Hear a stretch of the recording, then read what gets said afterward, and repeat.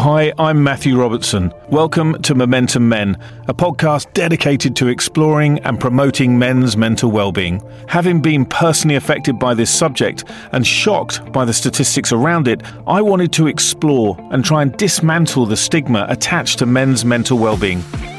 We will be featuring a diverse array of inspiring guests from around the globe. They will be sharing their personal experiences, advice and perspectives on the subject. I really hope you find these podcasts as insightful and empowering as I have creating them. Bobby Bolton. He's an amazing, amazing man with a great story. On the surface, Bobby had a dream life, but a series of events brought his life to a soul-crushing standstill.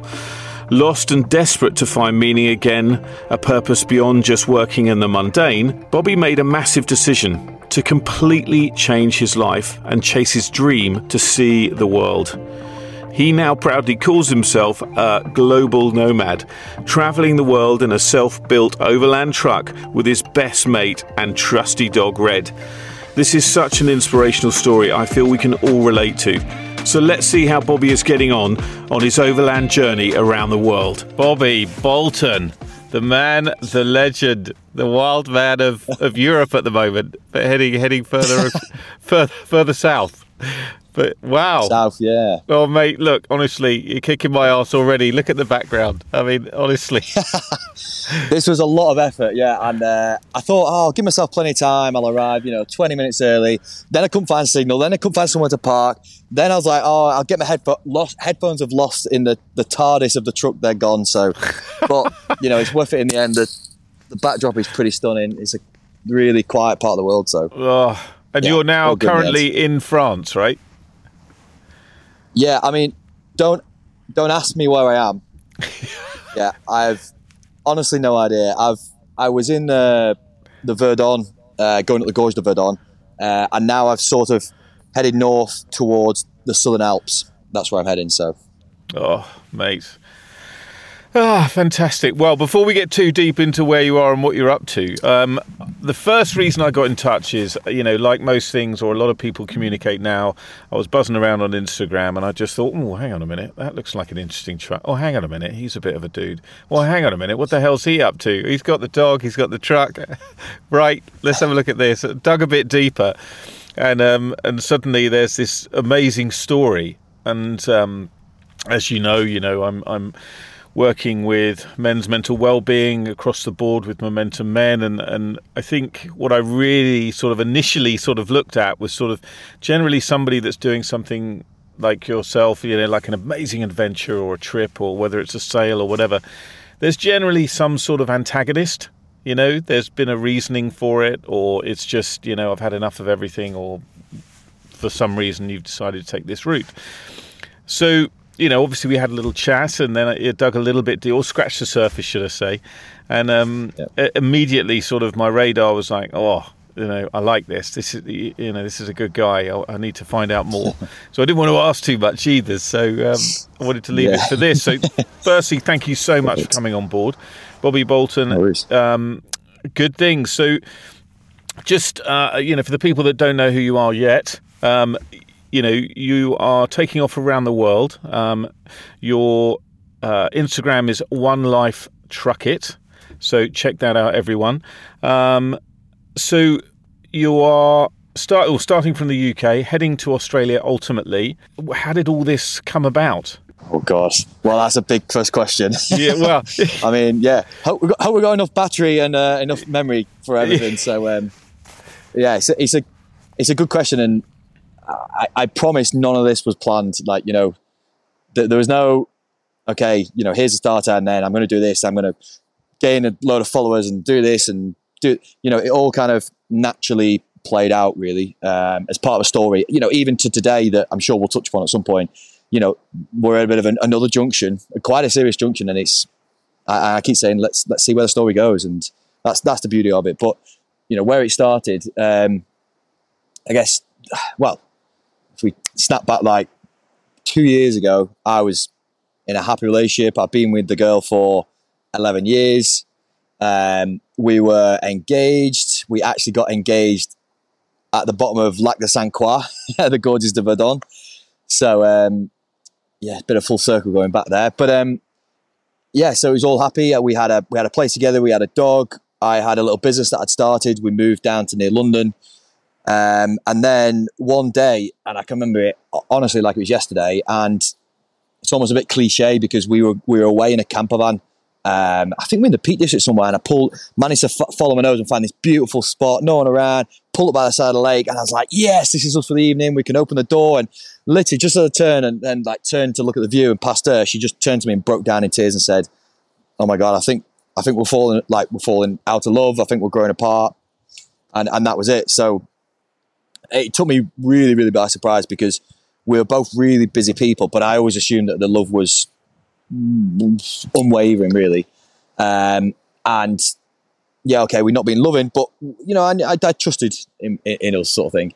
But obviously, clearly not. And a couple of months later, after trying to make it work, and then me moving out slightly and coming back in, and yeah, I just called it one day and said, "Look, this is not working." So it then took about a year of, am I going to get back with her? What do I need to do? Do I love my job? Where am I? What's going on with my life? To one day I stood with my sister drinking on the side of a piece in après-ski, and an old Land Rover came past and it had like all adventure markings up, and a cool couple came out, and I was like, do you know what? That is what I need. I just need to wipe the slate clean. I just need to go and find myself. I need a big trip, and old Land Rovers I love. And anyway, a few pints later, and I suddenly declared out of nowhere, do you know what? Mongolia is not far enough. Australia is where I'm going. And then I didn't even know it was possible, honestly, like not a clue. And I didn't know it was the route, and I literally zoomed out on my phone and went, yeah, it's Australia, let's do it. And yeah, that was it. Everyone sort of laughed at me and went, oh, shut up, you junk. And, woke up the next day thinking, that's it, it's never going to happen. And yeah, here we are now en route. It's all a bit, it's come really quickly. It took a while from the heartbreak to realize what I wanted to do. And then from that moment to now is so quick. It's crazy how quick your life can change once you really bite it and get on with it and throw everything at it. So it's interesting as well, because I think you'd had some tricky times with business too, hadn't you? And I think that it was almost like the perfect storm. The two came together and suddenly, do you think that's what occurred? Because I was reading the other day that one of the biggest struggles, or for men especially, is relationships. When a relationship breaks down, whether that's marriage, engaged, girlfriend, boyfriend, whatever it happens to be, is it can really take you to base level, can't it? And I think sounds like, I'll let you speak a little bit about the business as well, having that pressure on top as well, it's just like, oh. Yeah, and I think that was the hardest part, is we, just like anything I do, I throw myself 110% at it. And, we started with a little construction business that grew. So I had a really good job. I came out of university, got a good job, went through the graduate scheme. And then when I was only 25, I thought, do you know what? This is, great money. It's really safe, but I'm just not fulfilled. So in one of those other big life moments, I thought, let's go on my own. So I started my own little business, just doing like house extensions that I'd never built anything before, but I thought, you know what? It can't be that hard. Let's get on with it. And then that grew and grew and grew. So we employed I think there was about 19 of us in total at one point, but we had at one point 42 people working for me and my business partner. And it was big, and we kept investing and doing all that. And then it was at the point in time that the market started shifting, where we had material price increases and all this started kicking off. Then the market started flattening. So that's where I first started feeling the pressure for the first time in about 4 years in the business.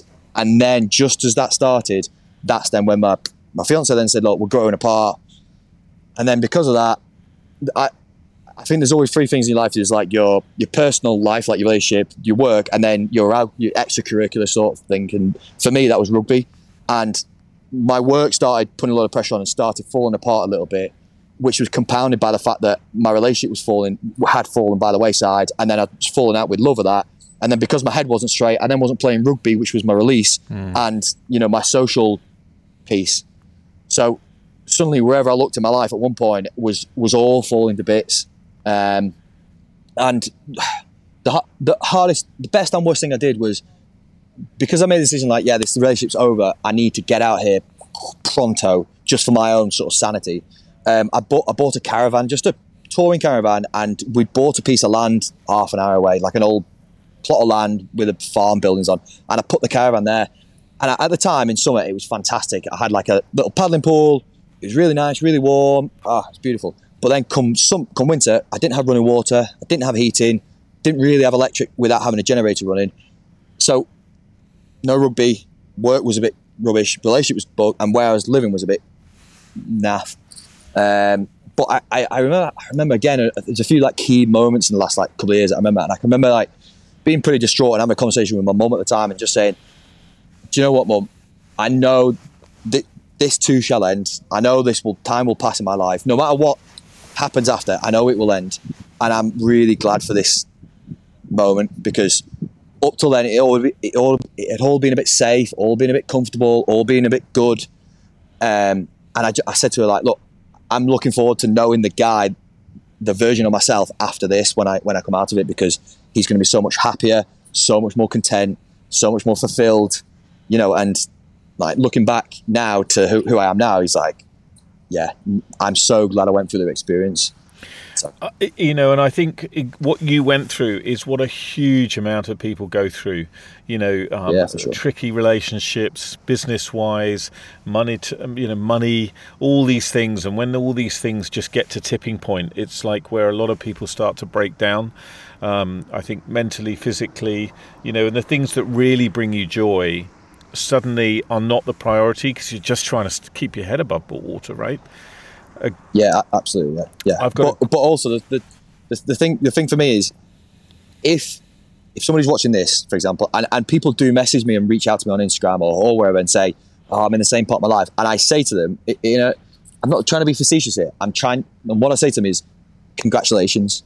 You don't realize it, but you're in the biggest moment and opportunity of your life, and you won't realize it now, but you will realize that in 2 months, 6 months, 2 years. That really the biggest change happens when you're most distraught. You know, I would have never done this when I was comfortable and the relationship was okay. The money in the business was all right. I was driving an okay car. It was comfortable and it was safe and it was moderate. But it was only in the worst time that I made the best and the biggest decision. And now my life is so much more fulfilled. You know, and I'm sure you interview other guys like this and girls who, it's only in the worst moment of their life that suddenly they do the most epic thing and their life changes so much for the better.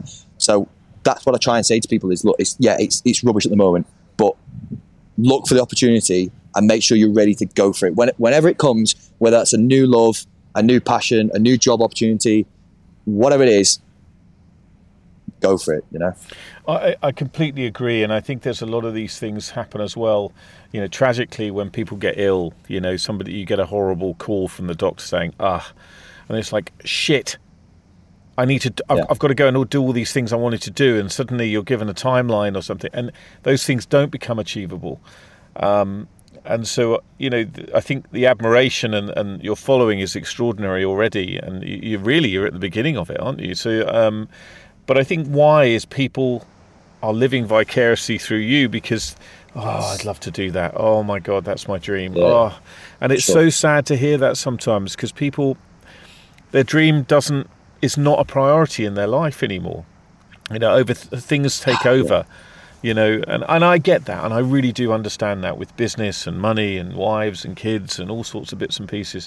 You know, that stuff. You know, well, I haven't got time to think about me. But if the machine breaks down, it all breaks down.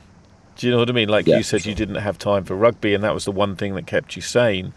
Another analogy is a friend of mine in Scotland who's a mountain guide, just a really great guy. And he said, imagine a band in front of you, and everything within that band are the things that bring you joy, whether it be rugby, mountain biking, motorbikes, running, whatever happens to be your gig, cooking. But if you spend too much time out of that band, whether higher or lower, you know, stress, work, money, you know, etc., then your joy is getting smaller and smaller and smaller. And when the balance is that skewed, you're always up here or always down here, there's no time for this bit. And that's when I think potentially the sadness, the depression, the, you know, anxiety, all those things start to override your life, and but I'm not surprised dreams become so squished, because they aren't. Yeah. They don't become the priority. Yeah, So and I think I get messages from so many people like that. Yeah, and it's a shame, and but it's also good that to motivate and to encourage. And I've met, for example, I dated a girl for a couple of months, 6 months ago, when I really wasn't ready for a relationship, and she was a bit depressed when I met her, and she's really, really happy girl, but underlyingly depressed, and it was because she was trapped in a good, safe job, and she just felt unfulfilled. But I said to her, well, you got a really good job, you live in a really nice area, you've got lots of money, but I'm not fulfilled. And then it was only after the relationship sort of came to an end, she messaged me only 2 months ago and said, do you know what, you've really helped change my life. I've taken a leaf out of your book. I've quit my job, and I've just found a job on a sailing boat, and I'm now sailing around the world. Oh, and I'm like, yes, amazing. Fantastic. And it's like, I love that, like being able to just inspire people. I'm not, people label me or what I'm doing as an influencer. I'm not influencing, that's not. But if I can inspire just a couple of people or just help a couple of people, then yeah, awesome. I agree, and I think it's one of those things where I remember when I was having a tough time. The hardest thing was actually making the decision. Once you've made the decision, one door closes and another one opens.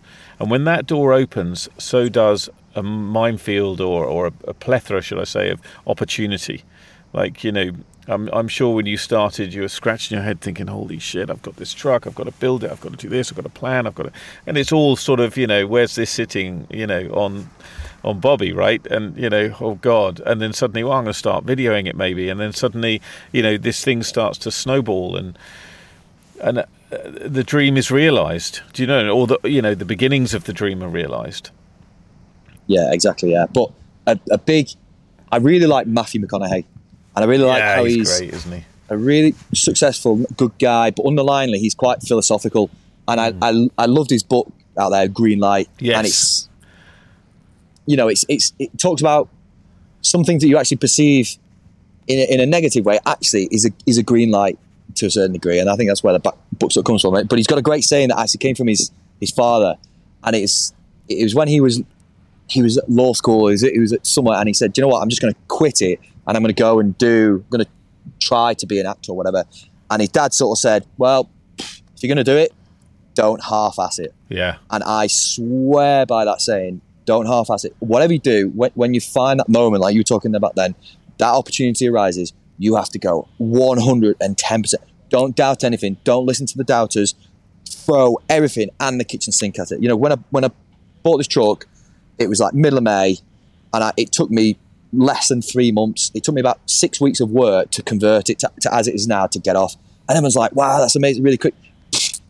No, because I knew what was on the other side of it was amazing. So it was never hard work. Not a moment of it was hard work. It was just passion. So whatever anybody finds, go for it as hard as you can, I mean, if you put yourself, I don't know, 12 months ago, could you imagine, if I took a picture now and showed you the picture, you sitting in the mountains in southern France, and go, look, that's going to be you. You're probably scratching your head thinking, what the hell?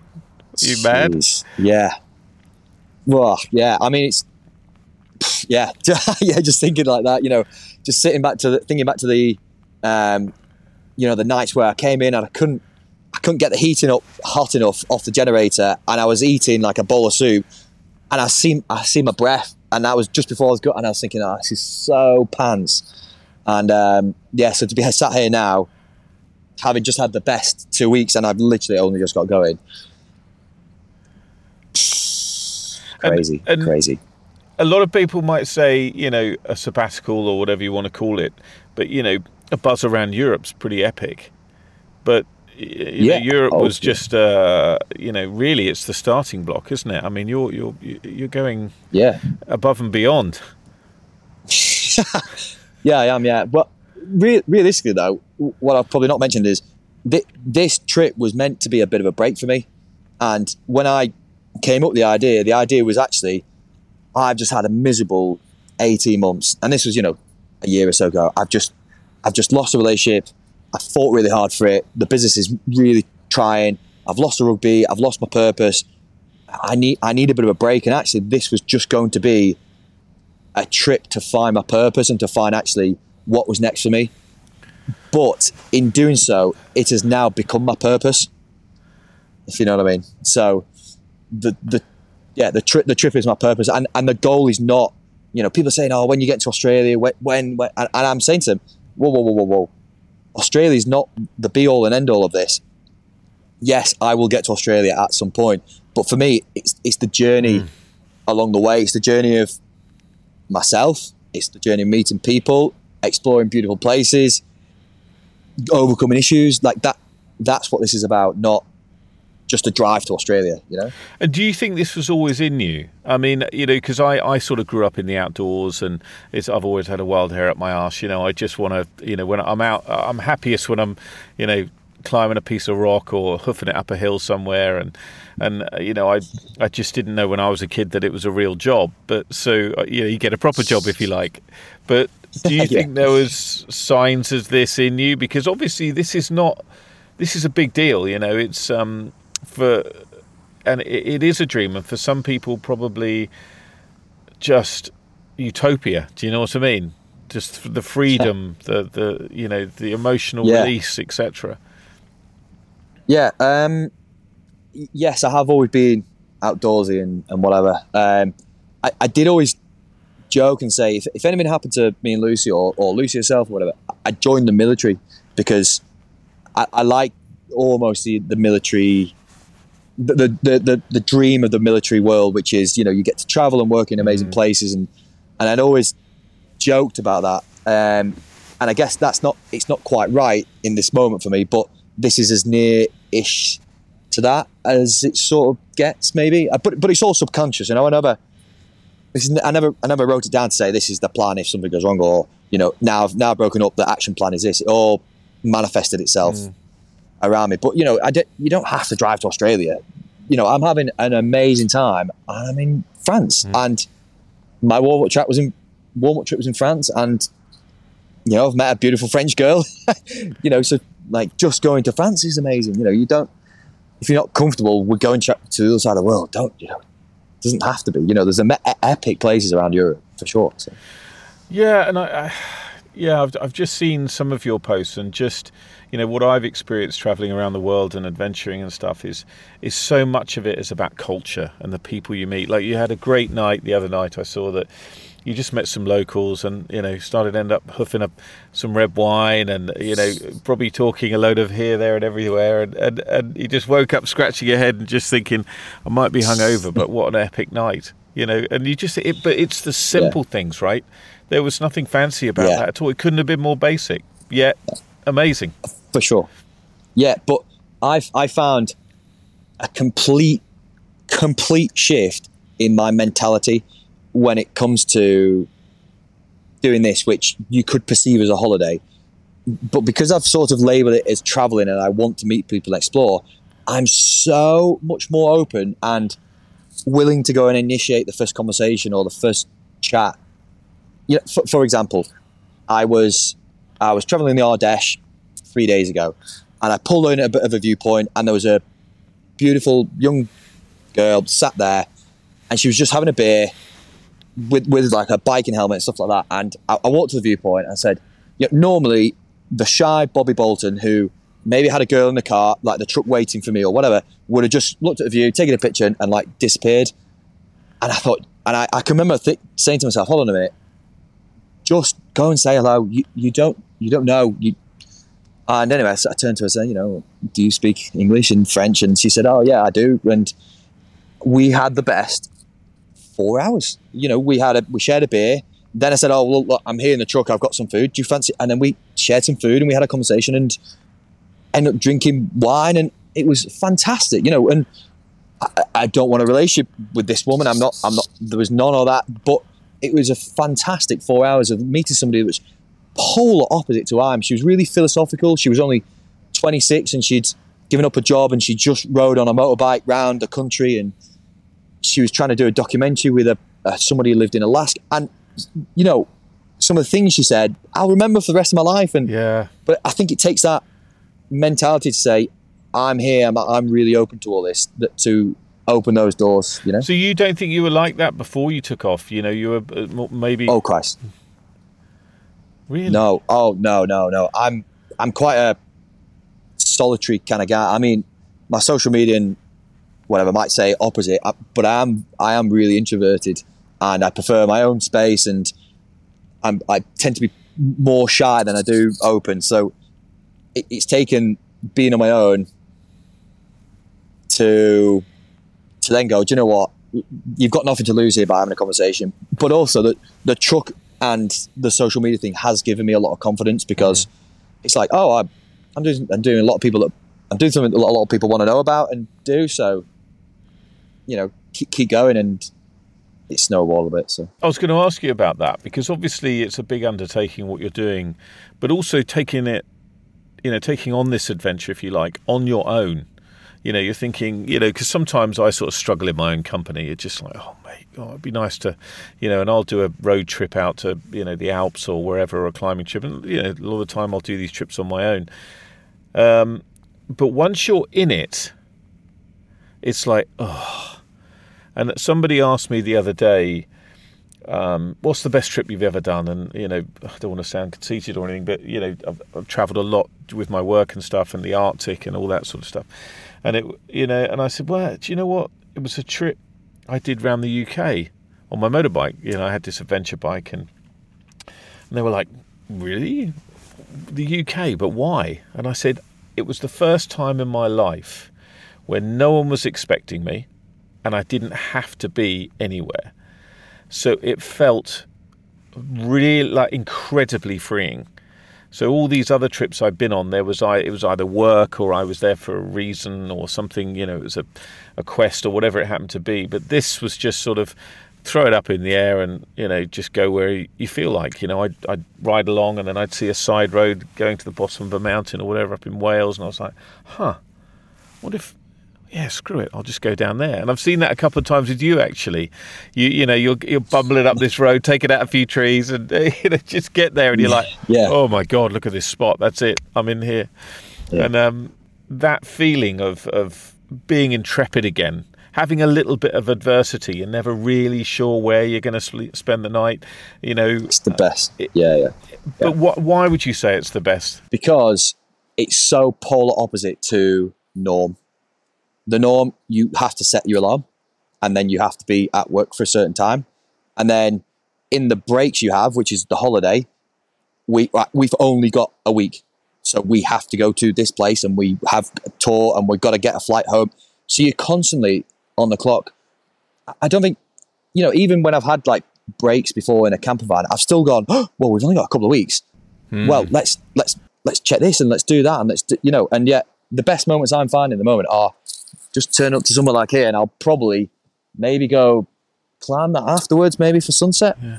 I don't know, but like they keep turning out to be the best moments. Oh my God! You know, and I met somebody who I was on the top of a French col in the warm-up trip, and this old guy who was about 80 years old came past me with a big backpack on and big smile on his face, and he came over to me and he said, "Oh, what's the truck? It looks amazing. Can you tell me?" And he was like an 80-year-old guy who had just started walking in the mountains, and he said, "Oh, you have to keep me updated on this. It sounds amazing. You know, you don't meet many people doing this. Here's my email. You've got to email me." So it's him and my granddad, the only two people I send like a personalized email to, with about 4 pictures and a bit of a monthly update. And in the first response to me, he said to me, you know, congratulations on actually pulling this off and actually getting on the way. And he said something like, breathe deeply the air of freedom. And it's like, wise words. Oh, geez. Yeah, it's not philosophical, but really apt. And I don't think you're ever truly free. I don't think you ever are. But I'm as damn close as you're going to get at the moment, and it feels bloody good, let me tell you. Yeah, and do you know what the thread that runs through everything that we're doing is joy through the power of the outdoors, right? So you're sitting on top of your truck with this incredible view behind you, and the thing that immediately made me go, oh God, yes, like the thought of you hoofing up the back of that hill there, sitting at the top, watching the sun go down with a glass of rosé, whatever, a beer. And do you know what's really beautiful about it? It will probably be so silent, right? So incredible. Yeah. And that is, as they say, close to godliness, if you like. And I just did a trip a couple of weeks ago. I was out in Chamonix, and I went up Mont Blanc, and about halfway, then I peeled off and hid. Shouldn't probably have been there, but I was, hid off in between a bunch of rocks and put the tent up. And it just blew my mind. It was so beautiful. It was just the enormity of how big these mountains were and how insignificant I was, and that there was just literally no sound and no reception. It's deafening. Oh, yeah, but you do rarely get that. Even in the stuff I'm doing, there's like a river by me here, so to get the deathly silences is almost magical. Yeah, but I think it's like our duty as people who go outdoors to share and spread the word and demonstrate how easy this is to do and how rewarding it is. Because I've met a French girl. She's really nice, and we're asking a few questions about each other. And she said, have you ever smoked? Have you ever done a drug? And I said, why do I need a drug? This is way better than any drug I could ever imagine. And it is. It's addictive. Watching these sunsets sat on the top here. Getting up there or paddleboarding down there. It's so rewarding, and it's free. This is all free. You don't pay for it. And I've had far better barbecues on the side of this, or sandwiches up a mountain somewhere, way better than any Michelin star restaurant I could ever be at, because it's the whole experience. So it's so hard to explain that as well. When I explain to sort of some people down the pub or whatever, you try and explain the things that you do, and a lot of people, I'm sure you've had a bit of this as well, go, oh, you're just a nutter, mate, what are you doing, what if it goes wrong? And we're very good at catastrophizing in a modern world, aren't we? Like, oh God, what if that? But everybody's afraid of what you don't understand.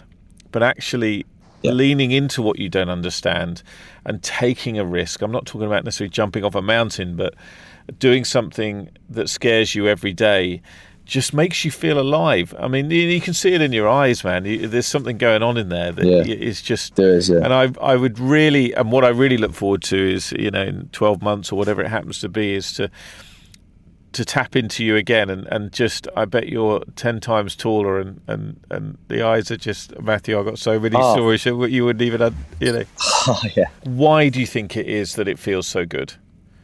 Because I try and articulate it, but I can't even really articulate it. So I'm curious if you had an insight on that.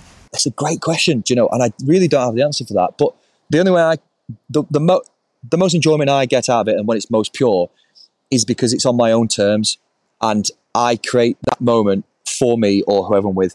For example, I'm not paying for it. I'm not a tourist. I'm not going on this, that, the other.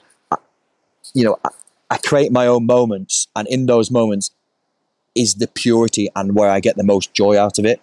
When I pull up here and I go, do you know what? There's something down there. I might go, and it might be fantastic, and I might fish this afternoon, maybe, as opposed to going up there, and I might catch a fish and then bring my fish, and because that's something I've done and I've achieved, and it's just me facilitating it in a beautiful part of the world.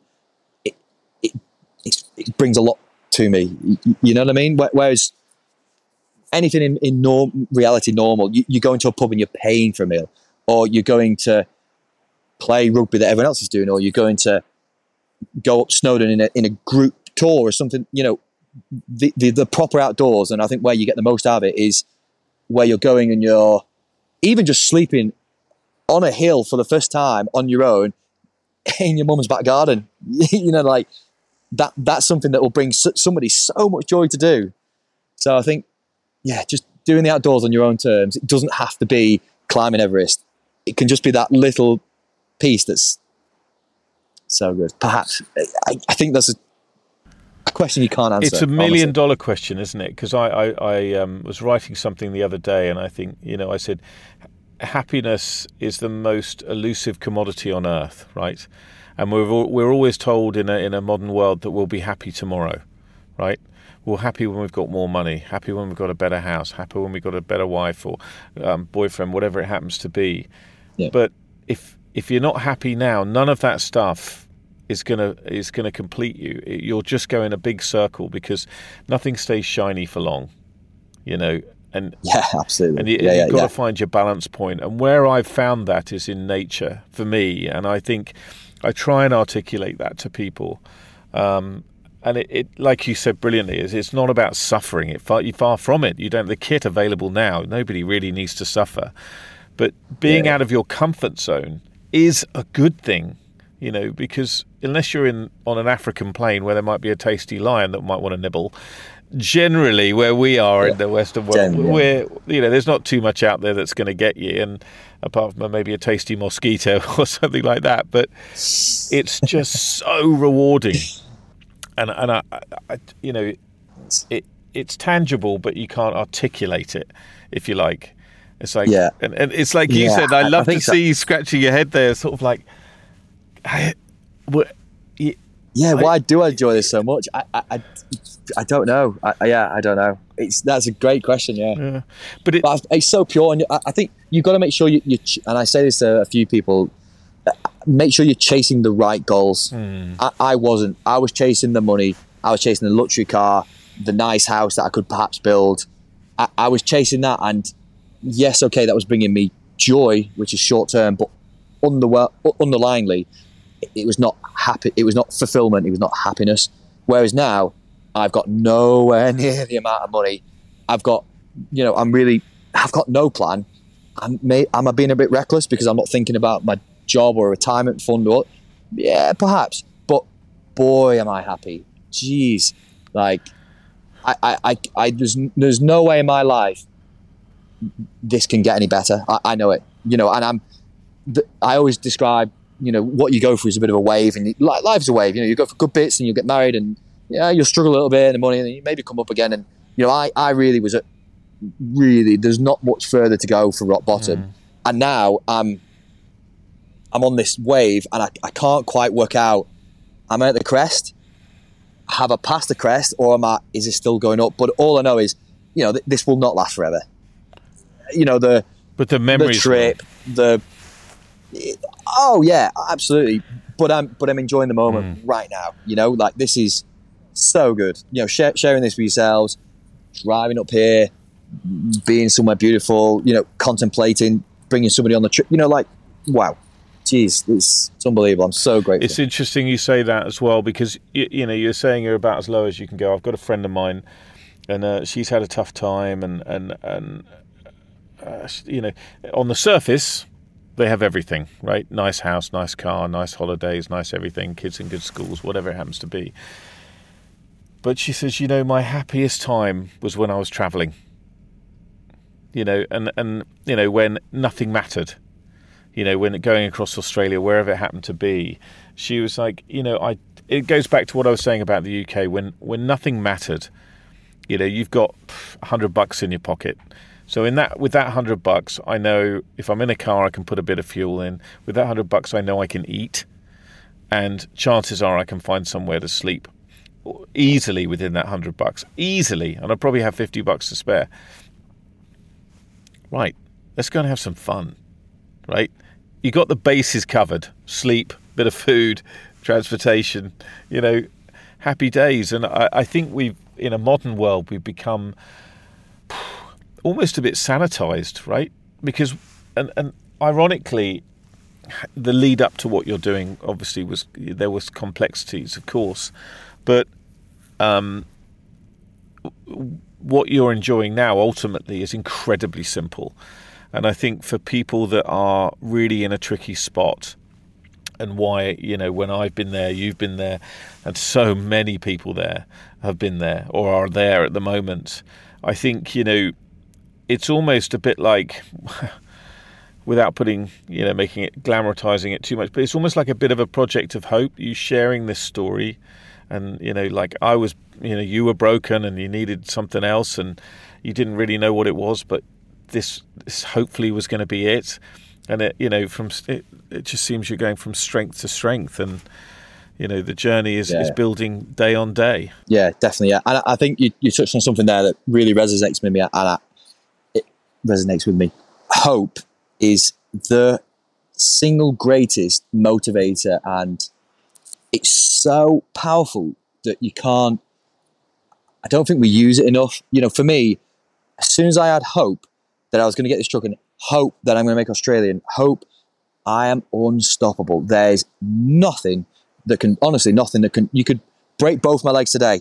I've got hope that I can sort it out and I crack on, or hope that up there is going to be beautiful tonight, or hope I'm going to catch a fish is beautiful. So, and that's where I really struggled when I was at my lowest, is I had no hope, because I had no hope of the relationship being salvaged. I had no hope of, the company really reigniting its fire within me. And I had no hope that I wanted to continue playing rugby. So I'd lost my hope, and therefore my drive and my purpose. But, as soon as I gave myself hope and gave myself that, we're going to Australia,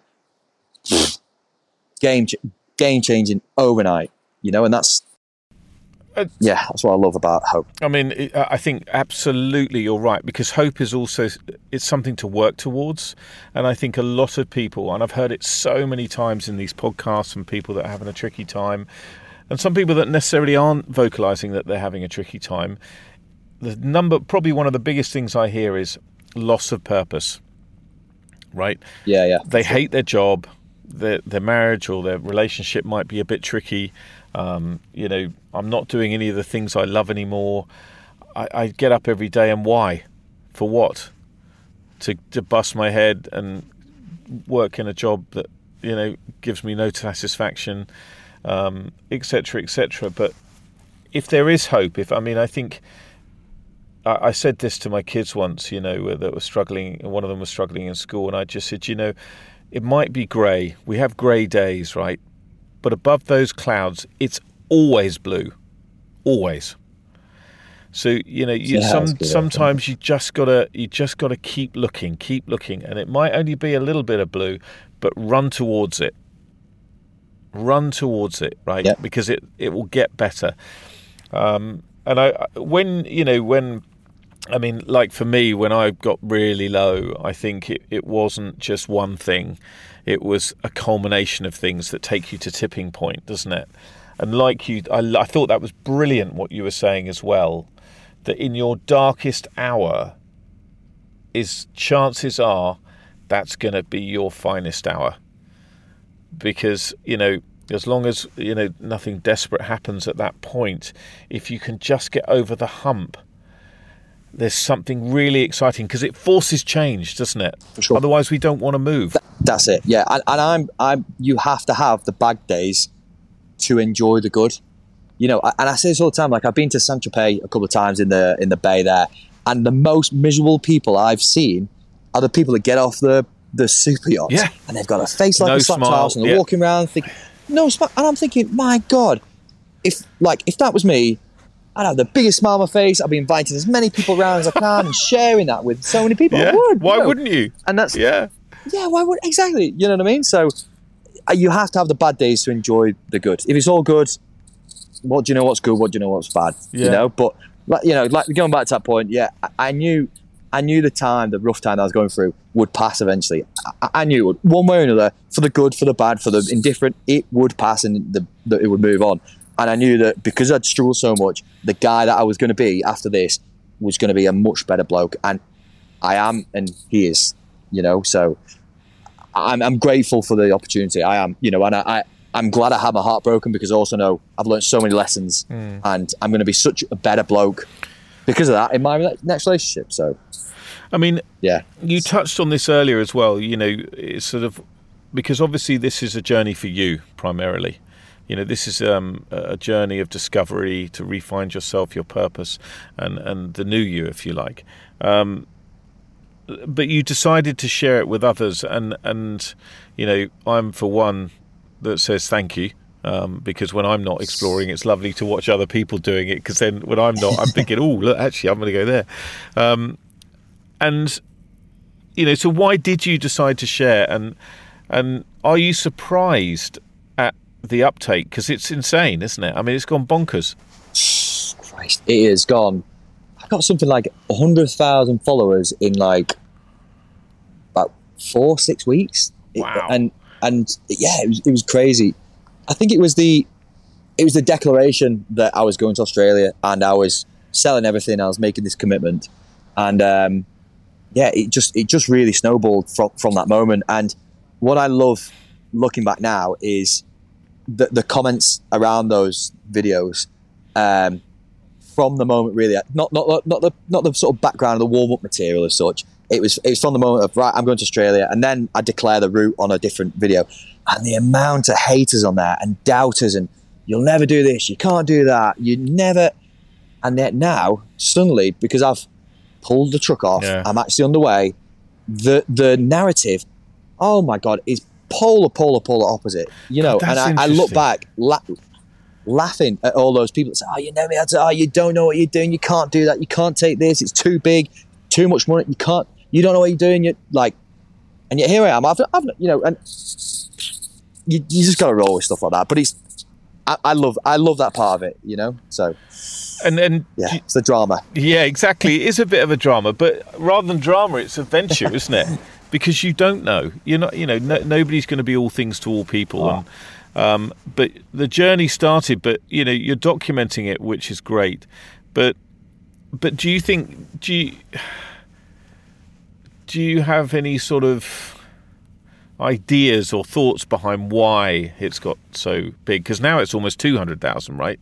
Or close, or almost, or are you there? I'm not sure. Yeah, any day a bit 200,000, and again I've got TikTok that's exploding at like 90,000, something like that. So it's loads, and I think there's probably a few things that I accidentally have touched upon. So first of all, it's being just humble and genuine. You know, there's nothing fake about me. There's no influence and nonsense going on. You know, it's really genuine. I think there's like a genuine story behind it. You know, this is not, you know, I've made £1 million, I bought this really expensive truck and now I'm traveling around the world. You know, it's come from heartbreak. I've built the truck myself and now I'm going off in it.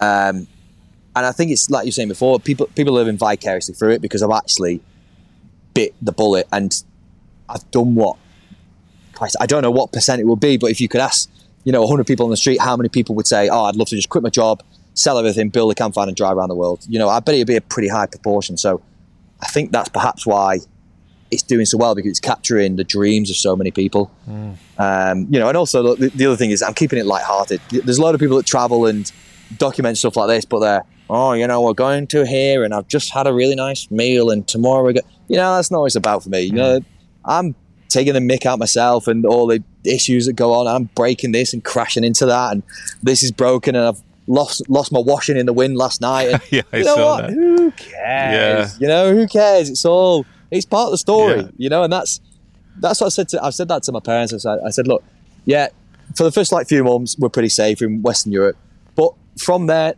on, yeah, it gets dodgy. But I said to them, like, look, I just want you to understand, I am completely fulfilled in my life now. So whatever happens, I want you to know it's part of my life story.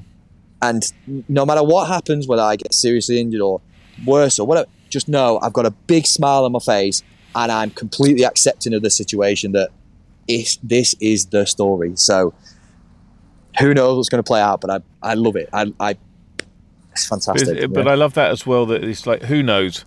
But even you wouldn't want to know, because that's part of the adventure. If I knew what was going to happen, there goes the dream, right? So, I mean, exactly. You're talking about, you know, potential hiccups and things like that, and these do happen on adventures. But I've found on my travels that 99, probably 0.9% of people that I've ever met have been absolutely lovely. Or you've caught them maybe on a bad day, but, you know, generally people want to help. Generally people are intrigued and fascinated by it. But are there things that, you know, you've experienced to now, or what you're looking for into the future, into the stands where it might get a bit remote, a bit, you know, the drama will sort of escalate a bit? Are there things that are making you scratch your head thinking, you know, that does make me a bit nervous, or or is it more curiosity? I'd love to know. Yes to it all. You know, there's so many things to look forward to. I'm accepting of a few situations. I'm accepting the truck will break down, and I've got my head around that, and I'll deal with that, and it will get fixed, and we will continue, point blank. I'm also accepting that somebody's probably going to try and take this truck off me at some point, whether I'm in it or not in it. I suspect that's going to happen. And again, I'm accepting of that situation. I've done as much preparation as I can, physically and mentally, so that will be what it'll be. The one thing that does scare me and annoy me in advance is things that are outside of my control that will not permit this travel for stupid reasons. And I say that with it sounds almost immature in the way I describe that, but like, for example, Azerbaijan, they've shut the borders now because they're having a war. They're kicking off with Armenia, and that was my route. And it's like, why? You know what I mean? And there'll be points along the trip that I might get to that situation. We get denied a visa, or we get stuck, or the dog has a problem, and it's like, I'm just trying to do something nice here for me and for loads of other people. And it's the government input, or trying to fight a bigger beast than I'm capable of fighting. If it's just a couple of blokes turn up here with baseball bats, fine. I'm sure it's not a big issue, it's not a major issue. Blah blah, it'll get dealt with. But if I can't get through the borders and they're just saying absolutely not, and that's terminal to the trip, that's what worries me. Yeah, that's the genuine thing. Well, there's a will, there's a way, generally, isn't there? And I think, challenges are put there to sort of, and a lot of the time when I've been on adventures and expeditions and they haven't gone to plan, that's when the real adventure starts, because you're like, didn't think about that, or that wasn't supposed to happen. So you think, well, shit. What do we do now? Do we have enough food? Where are we going to stay? There's generally the two things you're thinking about. Right, where are we going to sleep? Can we eat? Right, if we've got those two covered, then we can plan. I think the complexities you'll probably experience will only add to the journey, which is, again, exciting, right? Yeah, and the other thing is, if I don't have a time frame, I can never be late. And if I don't have a proper plan, it can never go wrong. So they're the two things I'm living by at the moment. That I've just come up this road. It's beautiful. It's really nice here. But I've just reached a bridge or whatever. I can't go past. Well, fine. I'm in no rush. There's no real plan. Okay, I've got to go back by a couple of miles. So what? And the same for the borders. And taking the dog across the world is going to be so much headache. And at some point, I'm going to reach somewhere and they say, no, you can't come through because you're not the. Well, fine. I'll turn back round. I'll go deal with the paperwork or whatever it is. And I think that's the beauty of it. And I think that's why selling everything and committing my life to this as a purpose allows me that flexibility. If I didn't have that it put pressure on me. If there's a time frame and a schedule to go to, I wouldn't have this laissez-faire attitude that I do, really. So I think that goes back to, like I was saying, a micro trip around the UK just on the bike, where for a couple of weeks there was no one was expecting me. There was no plan. So what can go wrong? Nothing. Really, exactly. Because it's all part of the adventure. Exactly, and look, there's a big risk I don't make Australia. There's a massive risk, but okay, and I've already thought of contingency plans. Well, okay, if I can't go through Azerbaijan, there's Iran, there's Russia. Okay, if that's not working, then maybe I come all the way back round, down to Morocco, North Africa, to Saudi Arabia, then across to Pakistan. All right, if that doesn't work, then maybe do I go to Australia, not east, but west? So I go across, down through America, this is what it's about. Love every minute of it. Absolutely. I mean, as well, sort of thinking, I'm sure a lot of people will be thinking this as well, is moments of reflection and things like, I mean, I know the journey's early days, but obviously you're spending probably a considerable amount of time on your own. I mean, you've got the woof, which is just joyous. But do you ever sit there sometimes, some nights, and go, on my own? Yeah. I wouldn't say I'm at that point yet. I haven't ever sat up here watching the sunset and ever gone, I'm a bit lonely. Oh, this is a bit rubbish. Yeah. I've not got to that point yet, but I have always considered to say, it'd be nice to share this moment with somebody. And I've bumped into a French girl. I was walking up, I went to the top of a mountain. There's a bit of a rock, a bit of an outcrop, looking over the Bay of Saint-Tropez, and there's a bit of a rustle, and this beautiful French girl turned up. She had a dog. She was in a running kit, and she just kind of trail run up to the top of this mountain. And I said, "Oh Christ!" I said, "Oh, come on, Bobby, be brave. Don't be the old Bobby, be the new. But go and say hello." So I said hello to this girl. I said, "Oh, explain the history, why I'm here, why the truck." Anyway, she sort of cast me off, walked away. I ran away, but she took a picture of the truck and the Instagram and did message me a few hours later to say, "Oh wow, this does look actually cool." And in another moment of confidence, I said, "Well, look, I'm heading to the beach, like sort of that way. Do you fancy going tomorrow?" And she did actually say yes, which was amazing. Anyway, one really good day later with, a couple of dogs running around and us running down the beach and whatever. We then spent a really nice night around the truck, sleeping on the stars, a bit of wine. And it was really nice to share a really special evening with somebody. We were sleeping on the stars for the first time in the truck. We watched the sunset and the sunrise. And you couldn't plan it. There's no right answer. You couldn't. No, Christ, no, you couldn't plan. You couldn't write that. Yeah, absolutely. But there's again a bit of a junction, and goes back to the question you just asked: is travel meant to be a solo trip to find yourself, or is it open to meeting other people and to sharing their experiences? That a richer experience? I don't think there's really not a right answer to this or that question. So let the story unfold. That's the key, isn't it? Let it just play out, because I think if somebody's supposed to be there, they're supposed to be there, right? And if they're not, then it's moving onwards and upwards. And you're 100% right. I mean, beyond, where's after France? Where are you heading to after this? There is a loose plan. So I'm heading sort of north now to clip the bottom of the Alps, to then head east into what will be northwestern Italy, and then I'm going to clip the top of it. I've got a mate that is going to meet me in either Milan or Venice, and then we're going to head up to the Dolomites. Nice. And do some via ferrata around there, because it's the law. And that's the loose plan, but hopefully going to make it into the bottom east or southeast of Switzerland, Austria, and then once Max is gone, then into Slovenia, and then down Croatia. But I have these big blobs of a plan, but no real plan within it, because I think that spoils the authenticity of what I'm trying to do, which is immerse myself in this life of travel. Yeah, absolutely. I mean, is there something that you're most looking forward to, or is it just? For me, I like to. It's not a road trip for me. I'm not driving each day, and for me, I'm really enjoying the adventures and the daily trips around it. So I paddleboarded the Ardèche, which was really fun. Paddleboarded the Gorges de Verdun. I've got my surfboard here that I'm looking at, so I can't wait to surf Indonesia. I've got my skis, and I've got ski touring kit with me, so I can't wait to ski touring wherever that'll be it probably Turkey or Georgia, maybe over winter. Amazing.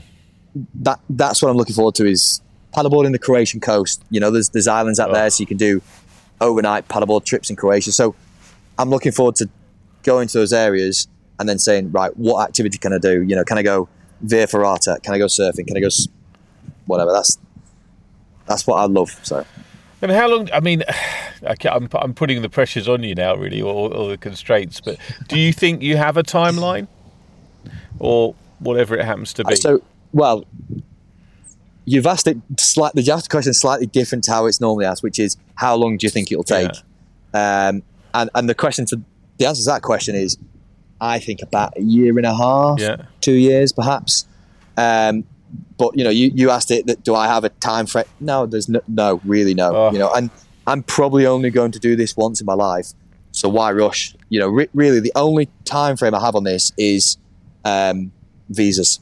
Yeah, that's the only my thing I have to keep my eye on. But apart from that, no. The longer I can do this, in my opinion, the better. Yeah, touche, my friend. Absolutely. I mean, so if we go back to just to top off on why this all happened in the first place was because, you got about as low as it could go. And just a couple of things there, that absolute trigger point where you just thought something has to change. I don't care what it is, but I can't, this is not right. This is not who I am. I'd love you to do that one. And then from where you sit today, if you looked back at the guy that was on his knees,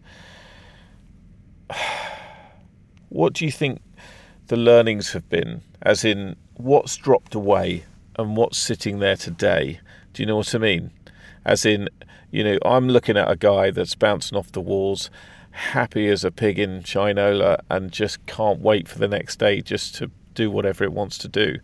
But the trigger point, and then where you are today, if you had to sort of, I like it like a dry whiteboard, where you were at home and all the other bits and pieces, somebody just got the Windex out and there he is. There's the guy, the big guy. Yeah. So the trigger and where you are today. The trigger was what I perceived at the time, everything in my life falling apart. That was the biggest trigger. That was the biggest trigger I'll ever have in my life, is wherever I looked in my life, it was falling apart. And I knew deep down that a little change was not going to drag me out of the mindset I was in, and really, touching depression, perhaps. And I thought about a little job change or a little this and maybe go back up. No. If you're in that lower moment, for me, you need to drag yourself out with an epic change, with a big wiping the slate clean. That's what you have to. In my experience, that's what has worked for me, and that's what you have to do if you're in the really lowest in the moment. And then, God, it was misery, and look how epic this is now. And if I could now almost overlay life now, looking back at the guy who was in that caravan, maybe in tears every now and then, and just in I'd be clapping him on and cheer. Come on, you can do it. Come on, keep going. Come on. You don't know, but round the corner, it's coming. Like, keep going. Come on, and I then want to shake my hand of the guy then that pulled this off and be like, good lad, well done, mate. You got yourself out of that. Not just you found another love or you found another job. You've smashed it. You've gone and you've aimed for the best life you can done. And sheer hard. This is not luck. People keep saying, "Oh, you're really lucky." I'm not lucky. There's not one scrap of luck about this. This is hard work and bloody determination to pull it off. So, yeah, and look at it. The sun's just coming out now. The water's looking a little bit more appealing off to my right down here. Oh. The dog's inside itching to get going. Wow. So the guy that's there now, though, right? I love that. I loved the fact. Shake your hand. Be your best friend. Say, it's going to be all right. It's not actually, fuck that. It's not going to be all right. It's going to be absolutely amazing, because you've now got another bite at the cherry, another chance at life. And when I went through a divorce and I said, it wasn't the end, it was the beginning. I left, I wasn't happy. My ex wasn't happy. And I believe we're both much happier now, and I don't wish her any ill will. But not being in that situation now, I've got another chance at life. I get to do the things I dreamt of and the things I really wanted to do. So for me, I love that, what you said there. But if the guy that I'm looking at right now, and everybody's watching this or listening to this, if he had to say where I am to where I was, I feel this, and I don't know, is there any sort of clarity or sort of any sort of realizations, if you like? No pressure. There's a few sound bites you can take that really resonates with the story of where I've gone. So everything happens for a reason. I had my heart broken. Everything went caving down. Everything happens for a reason. What will be will not pass you by. So it was a bit of luck that I got hold of the truck and this and that, the other, and it was fortuitous at this, that, the other, and it was meant to be. So, and then, I go back to the point, and I wish I could have told myself or drummed in a little bit more that when you're in the worst part of your life, Bobby, you also are in the biggest opportunity of your life. You just don't know it, because when it's all happy and comfortable and whatever, you're on a bit of a, that's it, you're on the tram lines and you're not going off that. When it all comes caving in, you've got the best opportunity, and I didn't know that at the time, but yeah. And again, the other one that I like is don't half-ass it, from the Matthew McConaughey book. As soon as I got the truck, I went hell for leather for it, and that was really, really important to me. So yeah, and very good timing that my DIY tripod sat on top of my roof rack, and paddle boards and ladders is starting to cave in. Well, don't disappear through the top of the truck, my friend. That'll really freak the dog out. It's part of the story. You know what I mean? It's part of the story. It's so, gosh, it's so enlightening. I feel sort of quite almost a bit emotional about it, because I just feel. It sounds like such a cliche, but you are living the dream. You are living your dream. It may not be everybody's dream. Yeah, for sure. But it's yours. And, there's 200,000 people out there that are living vicariously through you. And I think if you had to say if you had to give one line to a guy that's just sort of sitting on his knees thinking, fuck, what do I do? So I said this, I met another French girl. Here we go. I met another French girl and I said, what's your dream? What is the dream? Do you know what? I'd love to work in a mountain refuge. Why not? She said, what? I said, why are you not doing it? Why are you not? Oh, because I'm doing this, I'm coaching. I said, hold on a minute. My brain does not compute that. Why are you not chasing the dream? Life is far too short. The slogan for the truck is one life, live it. Or one life, truck it, from the slogan, one life, live it. Why? Why are you not chasing a dream? What is the best version of your life? Anything else doesn't matter. Nothing. Money, nothing, where you live, what people think. None of that matters. Why are you not chasing a dream? The dream was always to do something epic, travel in the truck, take the dog, drive to the far side of the world and experience all this. And I've dreamt it, I've realised it, and I've bloody gone for it. And let me tell you, it's amazing. So for anyone that's out there that's, it's a bit rubbish, work's a bit naff, or relationship's a bit, well, what's the dream? What is stopping you? Don't put an excuse, this money and this and that. And no. Some of the happiest people I've met, even so far in the last 4 weeks of travelling, are the poorest people I've ever met. Completely agree. They don't care, because they'll deal with it. Sleeping somewhere, this doesn't matter, and you will sort it out. Don't lock yourself in this mentality, I have to have a job, I have to have a house, I have to do. No. What is a dream, and go and chase that. And fine, if that is to run your own business and to have a nice, happy family, great. But go for it. Put all your effort into that. If your dream's to be a professional athlete, fine. Well, go for it. Don't settle for mediocre. Never. Because that's what will kill you. Early, and that's what will lead to depression and unfulfillment and unhappiness. Chase the dream. That's it. One life. Go and chase it. So I'm probably going to rename you. Actually, name this one Bobby the Guru. You've only been going 2 weeks, for God's sake, man. You'll be the Dalai Lama by the end of it. Maybe I need a big white beard. Yeah, floating. You won't even be on the truck. You'll be floating above it. No. I've got far too much energy, and I've got far too much energy. Gurus and people like that are always really controlled and calm, and I'm far too come on, we're doing this. Let's go. Right, let's climb that. Let's go. Let's swim. Well, maybe there's your space, the adventure guru. I love it.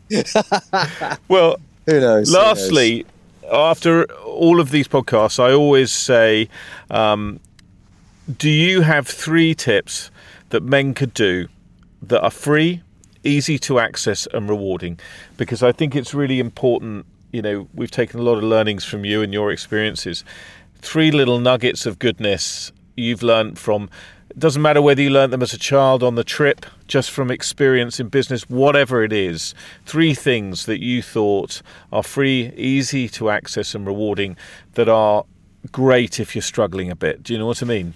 So first one, and I think helped me, is we live in a world of social media, and the amount of content out there like this is fantastic. Absorb it all. You don't have to participate. You don't have to do anything about it. You don't have to share it. You don't have to just be a sponge and take it all in, because there's moments out there that I was reading stuff of Matthew McConaughey and listening to gurus and talking about life, and I didn't action any of it, but it definitely sunk in. And none of that cost anybody. Yeah, it's all subliminal. Oh God, another piece of advice.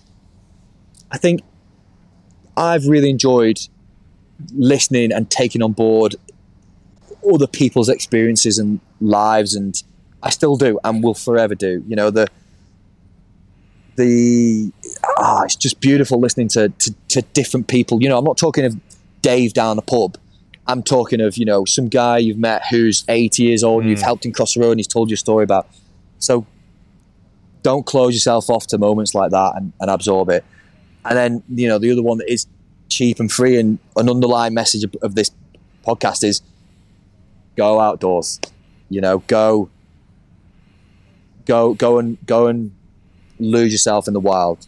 People love cold water therapy. It doesn't cost anything. People love watching sunsets from the top of there. It doesn't cost anything. Sleep under the stars. It doesn't cost anything. But boy, let me tell you, it's rewarding. And there's a sliding scale.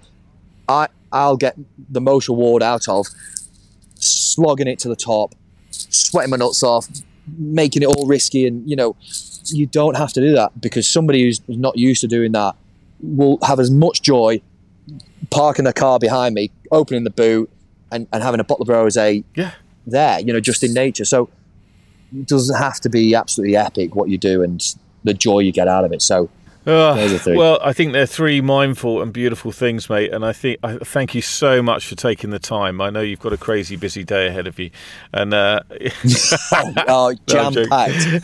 Yeah. But I just, it's just inspirational to see you jump, and do it, which is, I think, what most people need. Like you said, watching the social media, getting enthusiastic, getting stimulated, and suddenly one day you go, yes, I'm going to do it. I've had enough. This is it. I think it's brilliant. I'm in total admiration. I'll be watching for sure. I'm definitely going to tap into you in about 6 months. I want to see where you are, what you're up to, any words of wisdom, little nuggets. And I may even fly out or drive out and see you wherever you are at some point. Who knows? It may take a while, but yeah, awesome. Oh, listen, Bobby, thank you so much, man. You keep enjoying that travel and stay safe and enjoy the ride. Thank you very much. It's been a pleasure. Cheers, guys. Thank you so much for listening. I'm really excited to say we have an amazing array of guests joining us over the series. So please subscribe if you enjoyed the podcast. And if you know anyone that may be struggling, please pay it forward and share this podcast with them. See you next time.